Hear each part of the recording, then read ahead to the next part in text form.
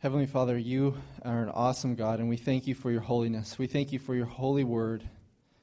It reveals who you are, your righteous ways, your perfect laws, and we ask that you would help us to submit to your ways. Make us more into Christ. We pray, Heavenly Father, that you would be with Pastor Mike this morning and help him to preach your word in boldness, with clarity of thought, in spirit, and in truth. We ask this in Christ's name. Amen. Luke chapter 15, starting with verse 1. Now the tax collectors and sinners were all drawing near to hear him, and the Pharisees and the scribes grumbled, saying, "This man receives sinners and eats with them." So he told them this parable: "What man of you, having 100 sheep, if he has lost one of them, does not leave the 99 in the open country and go after the one that is lost until he finds it? And when he has found it, he lays it on his shoulders, rejoicing. And when he comes home, he calls together his friends and his neighbors, saying to them, 'Rejoice with me, for I have found my sheep that was lost.' Just so I tell you, there will be more joy in heaven over one sinner who repents than over 99 righteous persons who need no repentance. Or what woman, having 10 silver coins, if she loses one coin, does not light a lamp and sweep the house and seek diligently until she finds it? And when she has found it, she calls together her friends and neighbors, saying, 'Rejoice with me, for I have found the coin that I had lost.' Just so I tell you, there is joy before the angels of God over one sinner who repents." This is the word of the Lord.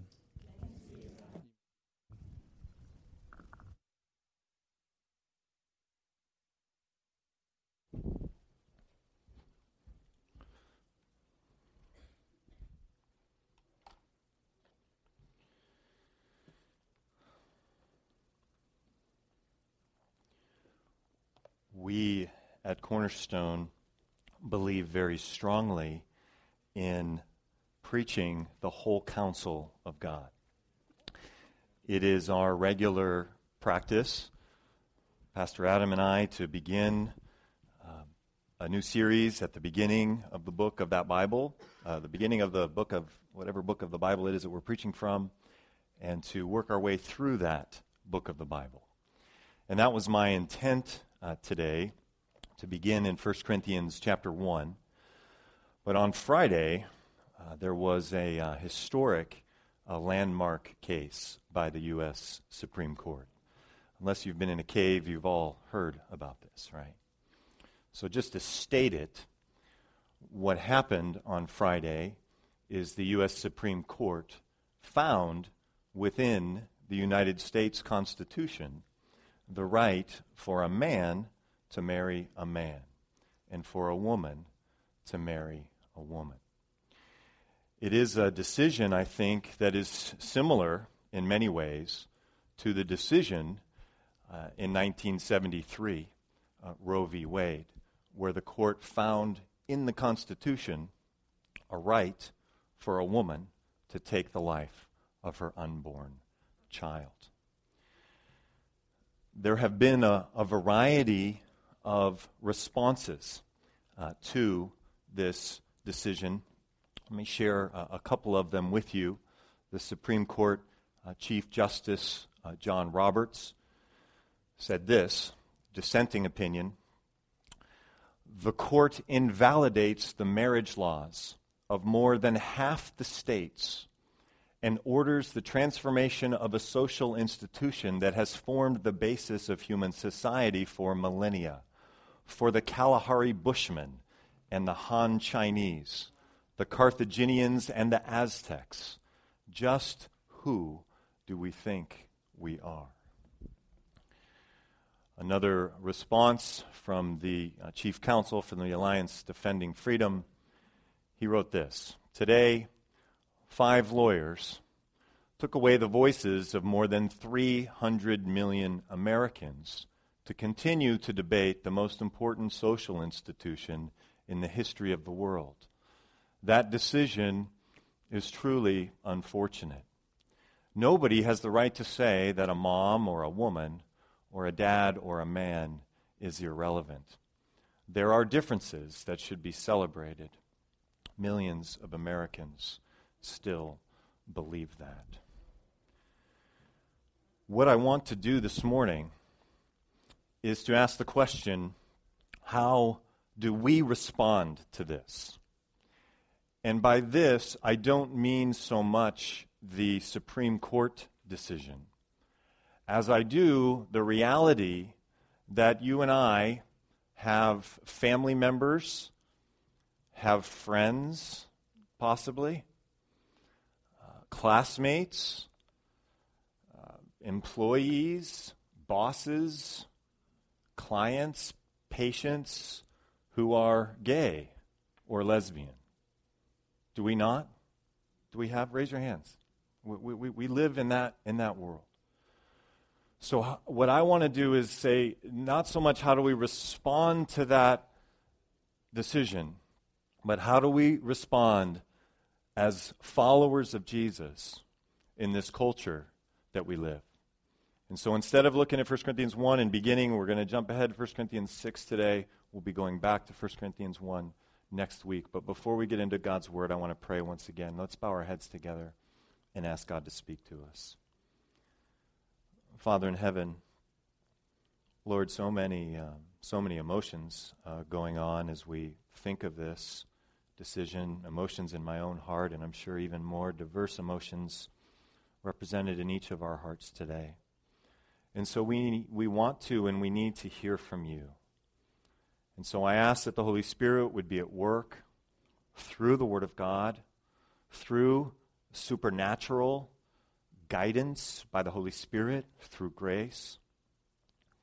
Lord, I'm so aware that we need to respond, each of us, in a variety of ways, depending on where we are when it comes to this today. So speak to us and change us. We ask it in Jesus' name.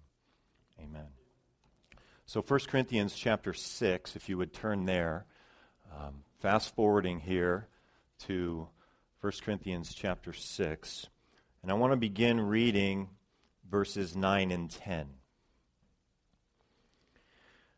Do you not know that the wicked will not inherit the kingdom of God? Do not be deceived. Neither the sexually immoral, nor idolaters, nor adulterers, nor male prostitutes, nor homosexual offenders, nor thieves, nor the greedy, nor drunkards, nor slanderers, nor swindlers will inherit the kingdom of God. So a few comments on these verses. I've chosen this passage in light of what happened on Friday, in light of two words in this vice list, this list of sins. In those two words, the NIV translates male prostitutes nor homosexual offenders. These two words are actually much more graphic than what's here. And your translation probably says something different, because translators don't really want to put in here. It's very distasteful. What these two Greek words mean are not in debate. They have to do with active and passive activity of homosexual men. And if you look at the footnote, not in the ESV Study Bible, but in the footnote of the ESV translators, that footnote nails exactly what is being talked about here. So this is the reason I chose this passage. In a different context, we would talk about each of these things in a more broad way. But this list is a serious list and an important list. And I want to share with you my own personal experience as I, for many years, how I would read passages of the Bible like this. I read them wrongly. I read them with an us and a them mentality. I read passages like 1 Corinthians 6, 9, and 10, thinking about those of us who know Jesus are one way, and those who aren't are another way. And here are a bunch of different ways, 10, I think, listed in this vice list of the way those people are. I am not like this. They are. They're not going to inherit the kingdom. But that is not at all the way to read this passage. And if you're like me, you maybe have made this transition as well. Notice in verse 9 this little phrase, do not be deceived. Okay, that word deceived, or however it's translated in your translation, is very important. Paul is writing to the church in Corinth, and they have a variety of issues, a whole bunch of issues that have been going on. And he is telling them, and he is telling us today, that we ought not to be deceived. This is not a word for those outside the church. This is not a word for those with rainbow flags outside the Supreme Court building celebrating this week. That is not who this passage is directed to. This passage is directed to Corinthian believers who have been deceived and are calling themselves Christians, but continue to live without repentance in sin. So we have to back up to get this. So let's go back to verse 1 of chapter 6. Here's one of the issues that's going on in Corinth. If any of you has a dispute with another, dare he take it before the ungodly for judgment instead of before the saints? Do you not know that the saints will judge the world? And if you are to judge the world, are you not competent to judge trivial cases? Do you not know that we will judge angels? How much more the things of this life? Therefore, if you have disputes about such matters, appoint as judges even men of little account in the church. I say this to shame you. Is it possible that there is nobody among you wise enough to judge a dispute between believers? But instead, one brother goes to law against another, and this in front of unbelievers? The very fact that you have lawsuits among you means you have been completely defeated already. Why not rather be wronged? Why not rather be cheated? Instead, you yourselves cheat, you Corinthian believers. You yourselves cheat and do wrong, and you do this to your brothers. Here's the context that verses 9 and 10 comes to. Now, if you didn't catch it all, let me summarize what's happened here. What is going on here in Corinth is we have two Christian men in the church. One of them likely is very well-to-do and has very good legal counsel, very good attorneys at his access. And there has been some kind of dispute in business about money. And he has used his money to hire the best attorneys and to go to court to get money out of this other brother. Now, if you're like me, I can get Paul saying, hey, don't do that. Find anybody in the church that can help settle this dispute. Don't do that, especially the guy that's suing. That makes sense, right? You get that? You guys with me? You guys awake today? So I get that. But Paul, inspired by God the Holy Spirit, goes way beyond that. He says to the guy who's being sued, who's being unjustly sued by this brother in the church, he says to him, be wronged, be cheated, because you care about the reputation of Jesus and the gospel more than you care about being sued wrongly by the other guy in the church.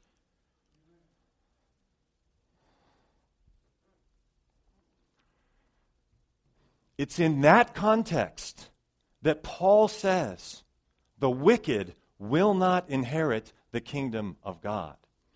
He ain't talking about people with rainbow flags outside.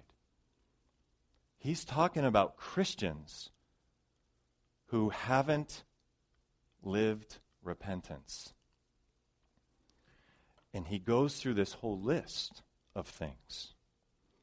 And at the end of the list, in verse 10, he mentions thieves or the greedy. And he is saying that brothers who live this way, they're not fighting the fight of faith. They're not struggling through their sin. Their Lord is money, and I'm going to sue. They are being deceived. And he's saying to the Corinthians, and he's saying to us, make sure you, Christian, are not being deceived. Look at verse 11. He says, and this is what some of you were. No comments on my microphone. Anybody catch that? Sorry. And this is what some of you were. That was a bad break there. This is what some of you were, verse 11. What is he referring to? He's referring to this list. The Corinthian church is primarily made of people who used to live in all of these different ways. Sexual immorality, homosexuality, drunkenness, slandering, greed. They used to live this way. That is what some of you were, but you were washed, you were sanctified, you were justified in the name of the Lord Jesus Christ and by the Spirit of God, and you don't live this way anymore. You still struggle, you still fight, but this isn't who you are. And these two brothers, particularly, actually both of them, these two brothers who are going to court, need this warning. So, in light of this Supreme Court decision, how do we respond? We respond by repenting of our own sins, not highlighting the sins of others, particularly those outside the church. We should expect them to sin. They don't know Jesus. We should expect them to be celebrating outside the Supreme Court. They don't know him. They're doing what is right in their own eyes. So our focus should not be, and I don't know to what degree you've had to come out of Phariseeism. One of our beloved elders said, we're all recovering Pharisees. I'm certainly one. And the Lord over the years has had to open my eyes on how to read passages like this. That the church needs to have people in it who would be unjustly sued by another Christian and say, the Lord's going to provide for me. You can take my money. I'm not going to bring the name of Jesus and the gospel down. So this is the first response. How do we respond? By repenting of our own sins, not highlighting the sins of others. Another way to respond to what happened on Friday, and more than that, what I'm really saying is how we are to respond to this cultural shift and to the everyday reality of life that you and I have of interacting with gay and lesbian men and women. We need to respond by remembering that our citizenship is not earthly, but it's heavenly. Our citizenship is not in the United States. If we're reading our Bibles, Philippians 3:20, but our citizenship is in heaven, and we eagerly await a Savior from there, the Lord Jesus Christ. This same truth is in Hebrews 11. The heroes of the faith are being described here. All these people were still living by faith when they died. They did not receive the things promised. They only saw them and welcomed them from a distance, and they admitted they were aliens and strangers on the earth. So we shouldn't be complaining and whining about what happened on Friday, because we're aliens and strangers here. If I was preaching this message in France and they had the same thing, we would be saying our identity is not in being Frenchmen and Frenchwomen. If we were in Canada and the same kind of thing happened, we'd be saying our identity is not in our Canadian citizenship. Our identity, our home is in heaven, and we are aliens and strangers here on earth. This passage goes on People who say such things show that they are looking for a country of their own. If they had been thinking of the country they had left, they would have had opportunity to return. Instead, they were longing for a better country, a heavenly one. Therefore, God is not ashamed to be called their God, for he has prepared a city for them. We're longing for a new home. And where goodness and purity and holiness should reign is in the church. And we shouldn't really expect it to reign out there. Now, we have this tremendous heritage. And so many of us, particularly the older among us, we have this kind of affection and longing for a so-called past day where America was Christian, but those days are gone. Fred and I were talking before the service today. Fred just turned 90 years old, praise God, this week. And Fred, who is 90, he and I were talking. Fred understands that the world is not coming here on Sunday mornings anymore. Those days are gone. And we have to understand this cultural shift that has taken place. And so we need to remember that our citizenship is not in the U.S. It is in the Lord Jesus Christ. This is our identity. We are aliens and strangers here. This world isn't our home. So another response to this is to display the gospel. We respond by displaying the gospel to those with same-sex attraction. We need to display the gospel to them. Joe read from Luke 15. Now the tax collectors and sinners were all gathering around to hear him, to hear Jesus. But the Pharisees and the teachers of the law muttered, "This man welcomes sinners and eats with them." When we read a passage like this, and we all talk about being like Christ, one of the questions that we should ask ourselves is, am I likely to be someone who might be accused of eating with sinners, with unclean people, with the mafia and the prostitutes in Jesus' day? That's what he did. The tax collectors were like the mafia in organized crime in America today or in the past decades. This is who Jesus ate with. And so we should ask ourselves the question, if I am going to be like Jesus, might I be accused of eating with whoever the unclean people are today, who I would say include our gay and lesbian neighbors? If we aren't being accused of that, we may need to do a check on our lives and how much we really are like Jesus.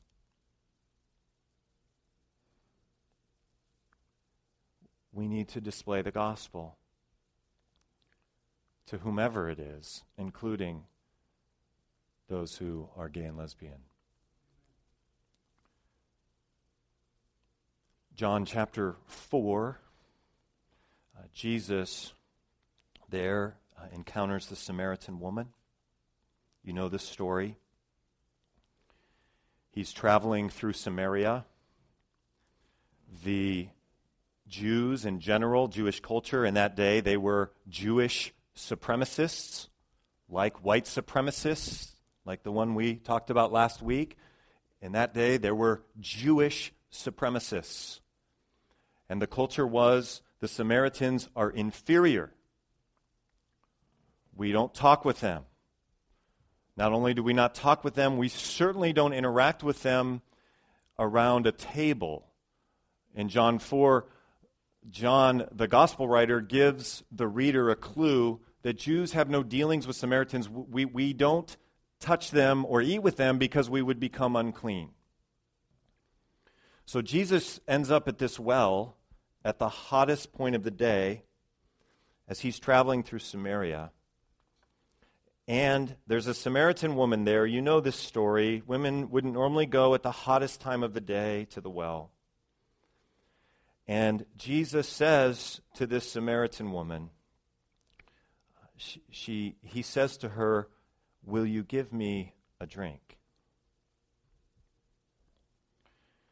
He's saying to this person who the religious culture says is inferior, every one of them, particularly a woman. And if you eat with them, you are unclean and have to go through ritual purification stuff to come back and worship with us. Jesus straight away goes to her and asks her for a drink, which means he's going to put his lips on the Samaritan woman's cup. She's shocked. And they have this interplay. Jesus is modeling for us how to display the gospel with people that we might think of as unclean. They're not unclean. They are the people that we need to love and show the gospel to in a special way. The poor, the needy, the marginalized, the gay, the lesbian. Especially in the foothills. In certain places, they run the culture. They don't do that here. And so especially here, we need to reach out to them. And we need to literally put our lips on their cups and our mouths on their forks in their homes as we have befriended them and have eaten meals with them.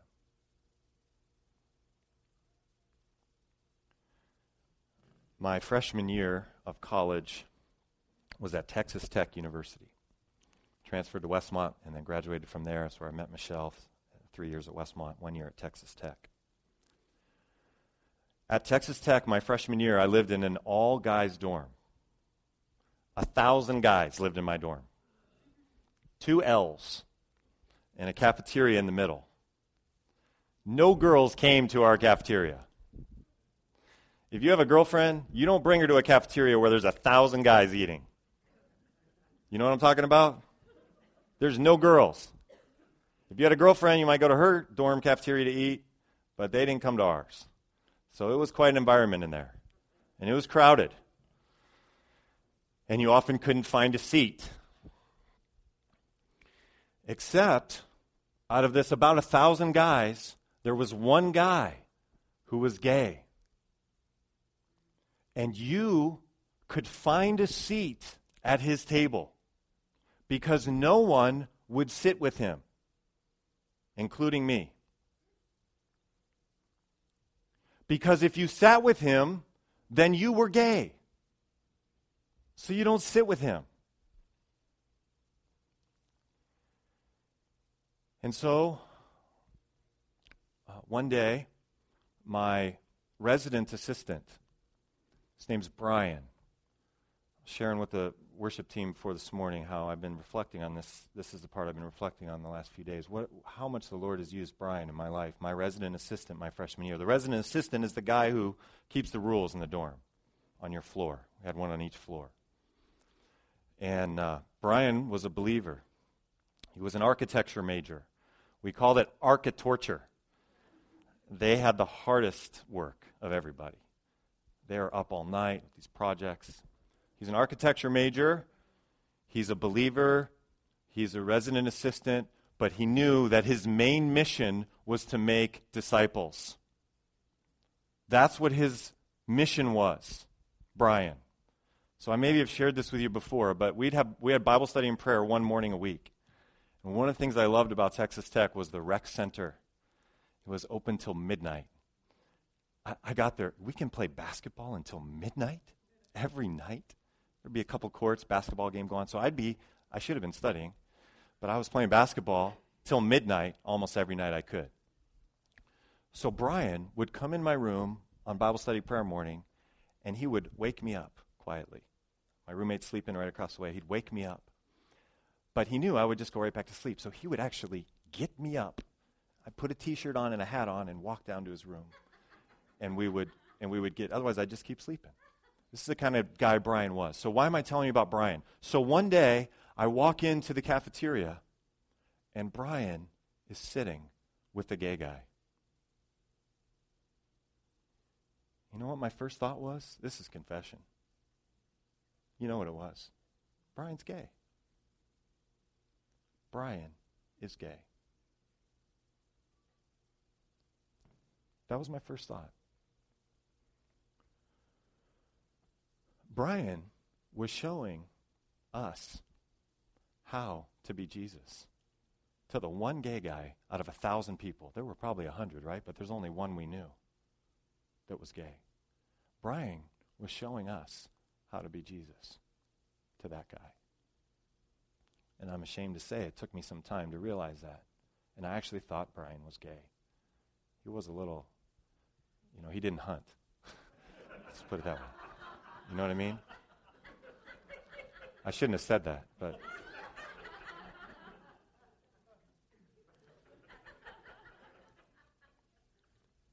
Brian was doing what Jesus did with the woman at the well, with this guy.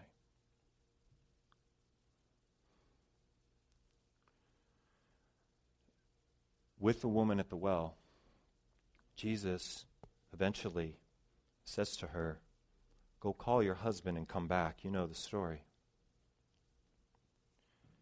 He doesn't ignore her sin. And we shouldn't ignore the sin of gays and lesbians. But before he brings up her sin and repentance, he drinks from her cup. And he loves her the way Jews don't normally love Samaritans. And we have entered an era of our country where we should be okay with not being proud of it. I hate to say that. We're aliens and strangers. This ain't our home. And what we need to be boasting in is Jesus in this kind of way, where people see our love. And some people are not going to respond to us the way the Samaritan woman responds to Jesus with faith. We're going to get persecution. And then we'll see that our lives are kind of lining up with the Bible more than they are now. But some of those people will come to know Jesus. Our men's group read a book about a woman. Her name's Rosaria Butterfield, a lesbian woman who went through this process. I'd recommend the book to you. Did you bring any of those? We forgot. We forgot to bring those, but you should read that book. So how do we respond to all this? Did I put the last thing up here? Displaying the gospel and then sharing the gospel with those who have same-sex attraction or anybody. I'm talking about this because of what happened on Friday, but especially with those that we might ostracize, that the church may marginalize, that we may look down upon. Those are specifically the people that we should go after with love and invite to our homes. Display the gospel and share the gospel. Close with these words from Tim Keller. He says, "So there may be two kinds of churches. One kind says to its community, the Foothill community out there, you can come to us, learn our language, our interests, and meet our needs. The other kind says to the Foothill community, we will come to you. We'll learn your language. We'll learn your interests. We'll meet your needs." Which of these approaches imitates the incarnation? Which of these approaches imitates Jesus in Samaria with the woman at the well? Which of these approaches imitates Jesus who went to dinner parties with the mafia, who hung out with prostitutes? We need to go to them and to love them for the sake of the gospel. Let's pray together. Father in heaven, Lord, we confess to you that we have in many ways misunderstood what it means to be separate and holy, and that our churches and our lives and our hearts and our thinkings, our thoughts, often represent the Pharisees and the Sadducees more than Jesus. We pray that we would love Jesus so much and not care about money, that if we were unjustly sued by a brother, that we'd be willing to just be wronged so that the gospel is not brought low. We pray, Lord, as we interact with men and women who are gay and lesbians, that they would see our love for one another, that they would see our love for them. We pray that we'd be willing to eat off their plates and use their forks and hang out with them and invite them to parties and to meals at our home. We ask, God, that you would help us to be like the real Jesus and to be able to see the fake Jesuses that we've had in our minds and our hearts, that I certainly have over the years. Help us to see your word in Jesus' name.